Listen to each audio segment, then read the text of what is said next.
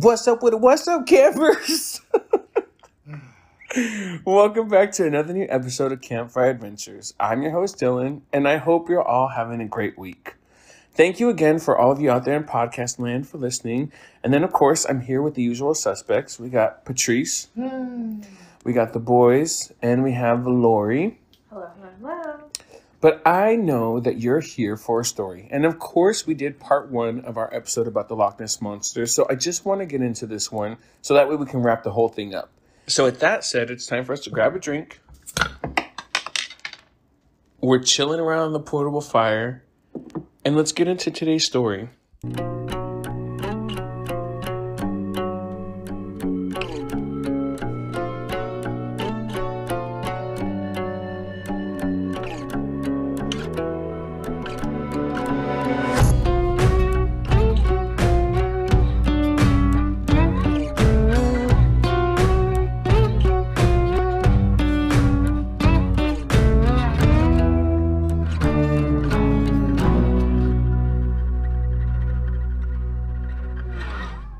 Okay, so where were we?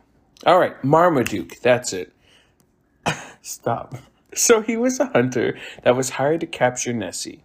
And boy, oh boy, did he ever deliver. He got proof of a footprint. What's wrong? Boy, oh boy. He got proof of a footprint that was left behind from Nessie. And they were put in a British museum. So things couldn't sound better to people who were searching for Nessie. I mean, there now was physical proof. So that's super cool. And if that wasn't promising enough, in 1934, an English physician named Robert Kenneth Wilson took the famous picture of Nessie and plastered it all over the newspapers. And it's not some picture that you're probably not thinking of. It's the picture that you're envisioning right now. Like if I said Nessie, which one are you thinking of? I went to a Nessie Club meeting as a child and everyone had t-shirts with a cartoon image of Nessie. That is what I see still. Oh, okay. Super cool. That is, yeah, Laura, you just got 10 times cooler. Age limit for that? I told you about that. I sent you the link for the fan club. When? Must have been when you were writing the story. I remember you telling me, like, lightly, but I didn't. How old were you when you went there? Because remember I was saying we lived in Colorado and on the way, I don't know how we had t-shirts if we were just stopping by, but everyone had a t-shirt. So the picture that I'm talking about is the black and white one that's kind of fuzzy, where you see like the little hump and then that little head sticking out of the water. See, knowing that picture, it makes me feel like, how did you say the dinosaur's name?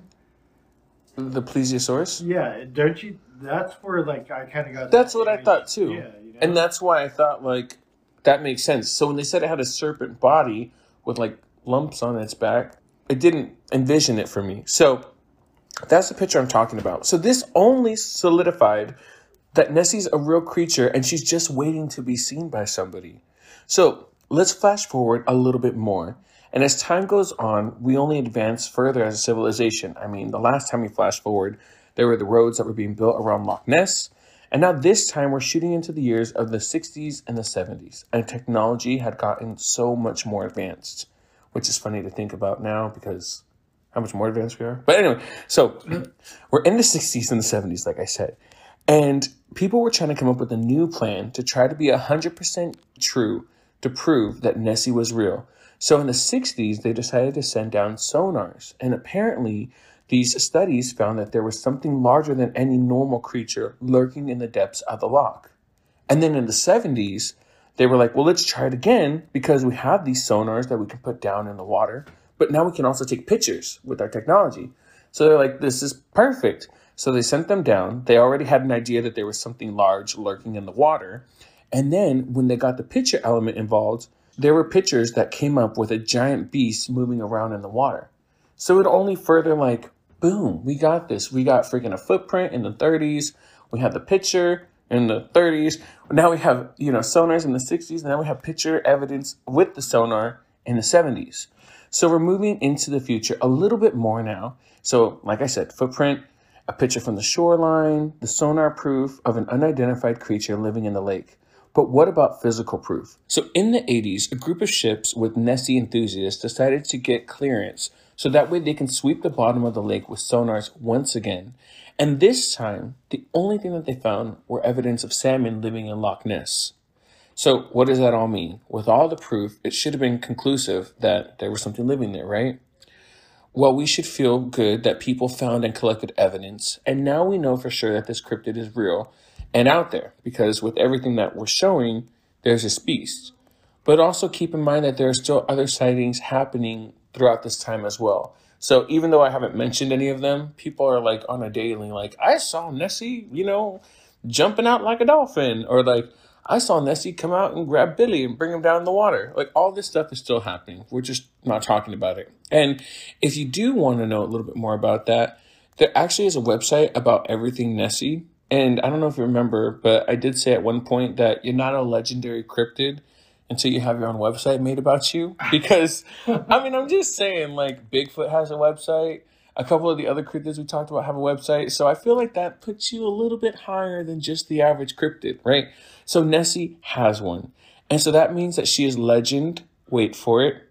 Dairy. Legendary. And Barney Stinson. This guy's awesome. So Nessie is awesome, and this website actually keeps track of her daily accounts, like of people seeing her. They also have webcams that are pointed out to Loch Ness, so that way, on the off chance they see something, they can update the website. And I visited it. I mean, the webcams weren't working when I visited it, but they're supposed to work. And there's tons of other stuff on the website. I'm going to put the link on the website, on our website that works, and you can all check it out. But anyway, so I bring all of this up so that way you can visit the site, read up on some of the sightings, but also we're going to flash forward to the future once more and into the 90s, one of my personal favorite time periods to be in. I mean, the music was popping, the shows and the movies had it going on, and in addition to all that, technology advanced once again. So all this evidence was collected and once again re-inspected. I mean, this seems kind of normal. Like in criminal cases, as technology advances, we reevaluate a cold case. So we take evidence that we knew and had already been tested, and then we try to use new technology to prove something that we didn't know. And I'm assuming that this is why this was done in the first place, because so many people are so interested in Nessie that they were like, well, there is proof, regardless if that one sonar in the 80s just showed salmon, we have all this proof that Nessie's real. So let's just reprove it. And then we'll be like, told y'all, sucker, she's real. So remember that footprint that Marmaduke Weatherall found? Yes.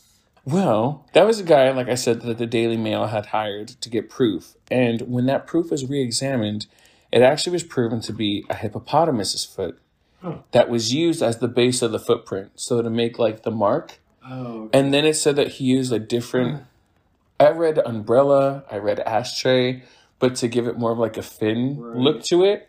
So they were able to prove that the base of the print was a hippopotamus's foot. And then he just kind of manipulated it to make it look like something different. And then that famous picture, that one taken by Robert Kenneth Wilson, well, it was once again reevaluated. And what they were able to deduce was that this actually was a toy submarine that had like a head-shaped attachment put on it. And then it was lit to go float out into the lake. And they took the picture and ran with it. And it's one of the most famous pictures of a cryptid that's out there. So that proof went. And then lastly, that image taken during the sonar exploration. Remember that one in the 70s?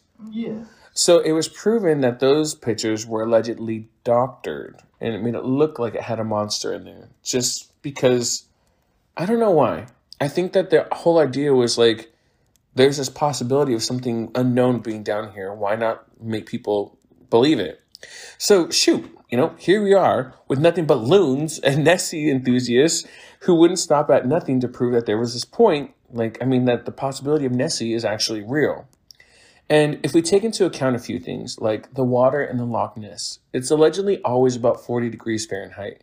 So it's pretty chilly, to say the least. So if your plan is to ever dive down there and find Nessie yourself, I don't recommend that. And also because it's 800 feet down, searching a lake or a loch that's 22 miles long, it's just, I don't know, somewhat impossible to even fathom.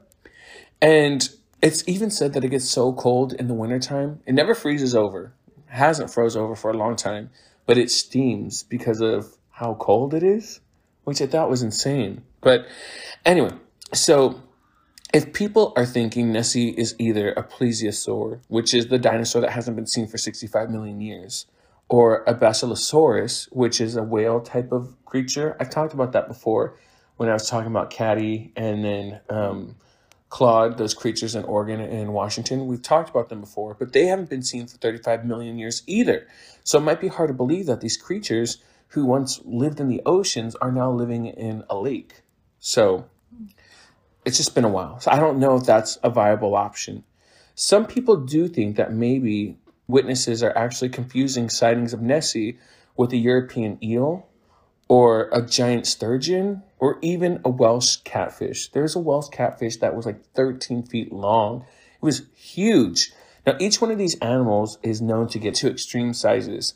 And as for the sturgeon, they seem to have grooves and humps along their bodies, which maybe people are seeing rise up out of the water. And then if you're thinking maybe like, what about the Welsh catfish? I mean, they have pretty distinct big faces with whiskers. So maybe people are confusing the mane and like the horns for the set of whiskers that they have. And then the eels, I mean, the body of a serpent. And if they get big enough, that could look like a monster. Why not? Now, all of these are just some possible explanations for some of the sightings. And I'm not trying to be like, y'all are crazy to believe in Nessie, because this cryptid has been a beacon for the unknown and for cryptids for thousands of years. I want to believe and I want real proof to make its way to the surface. So if you people who are not truly bringing real evidence to the table could stop, that'd be awesome.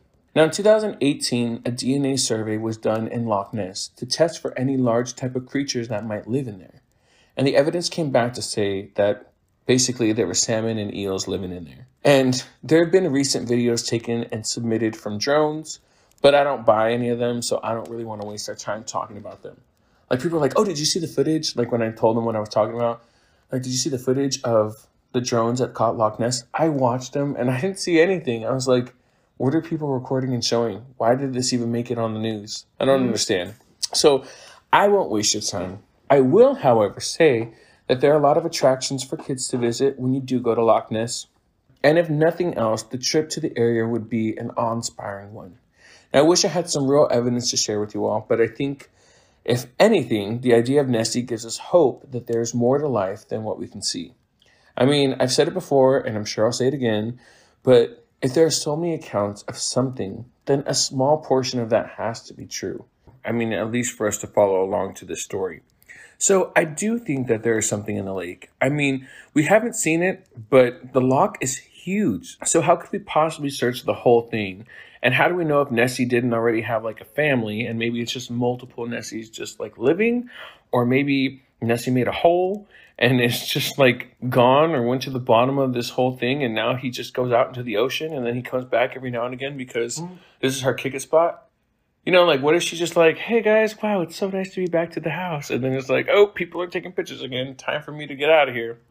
So I'm sorry, and I wish I had more proof to share with you all, but this is what I found. And this has been our first ever 2-part episode. I'm happy that it was done, and I'm happy it was about a legend, wait for it, dairy monster known as the Loch Ness. And I hope that you liked hearing it as much as I loved sharing it with you all. What did you guys think? Did you learn anything new about the Loch Ness? I mean, I guess he doesn't really look like how everyone thought he did. She. No, I learned about the photo. I didn't realize it was that ridiculously put together. It's so iconic, and that's what people, if anything, talked the most about what the Loch Ness was. Because before a cryptid was known as a cryptid, like, it's been known about since 565 AD. So people were like, there's something out there. You know, like, there's proof. Like when they say in X-Files, the truth is out there. It's literally out there. I mean, we just haven't found it yet, I feel like. And I feel like with Bigfoot, like, so many pictures, so many accounts, but still no proof, you know? And then we prove all these hoaxes. But if so many people are seeing something, there's something out there. Something's in there. And I hope that eventually we do find that truth. But for now, this is what I have on the Loch Ness. So I hope you enjoyed listening to it. Don't forget to check out our website at www.campfireadventurespodcast.com. I'll have all of our source material, pictures, You can see part 1 and part 2. They'll be loaded up on the website so you can enjoy looking at the pictures and source material. And then we'll have all of our adventures on our Instagram and Facebook at campfireadventurespodcast.com. All of our noises are because we are finishing up this episode in Lori's kitchen around the portable campfire. So if you hear any noises, then that's what that was. And I guess with that said, if you're listening to this in the morning or the evening, I hope you have a good morning or good evening. I'm going to say goodbye.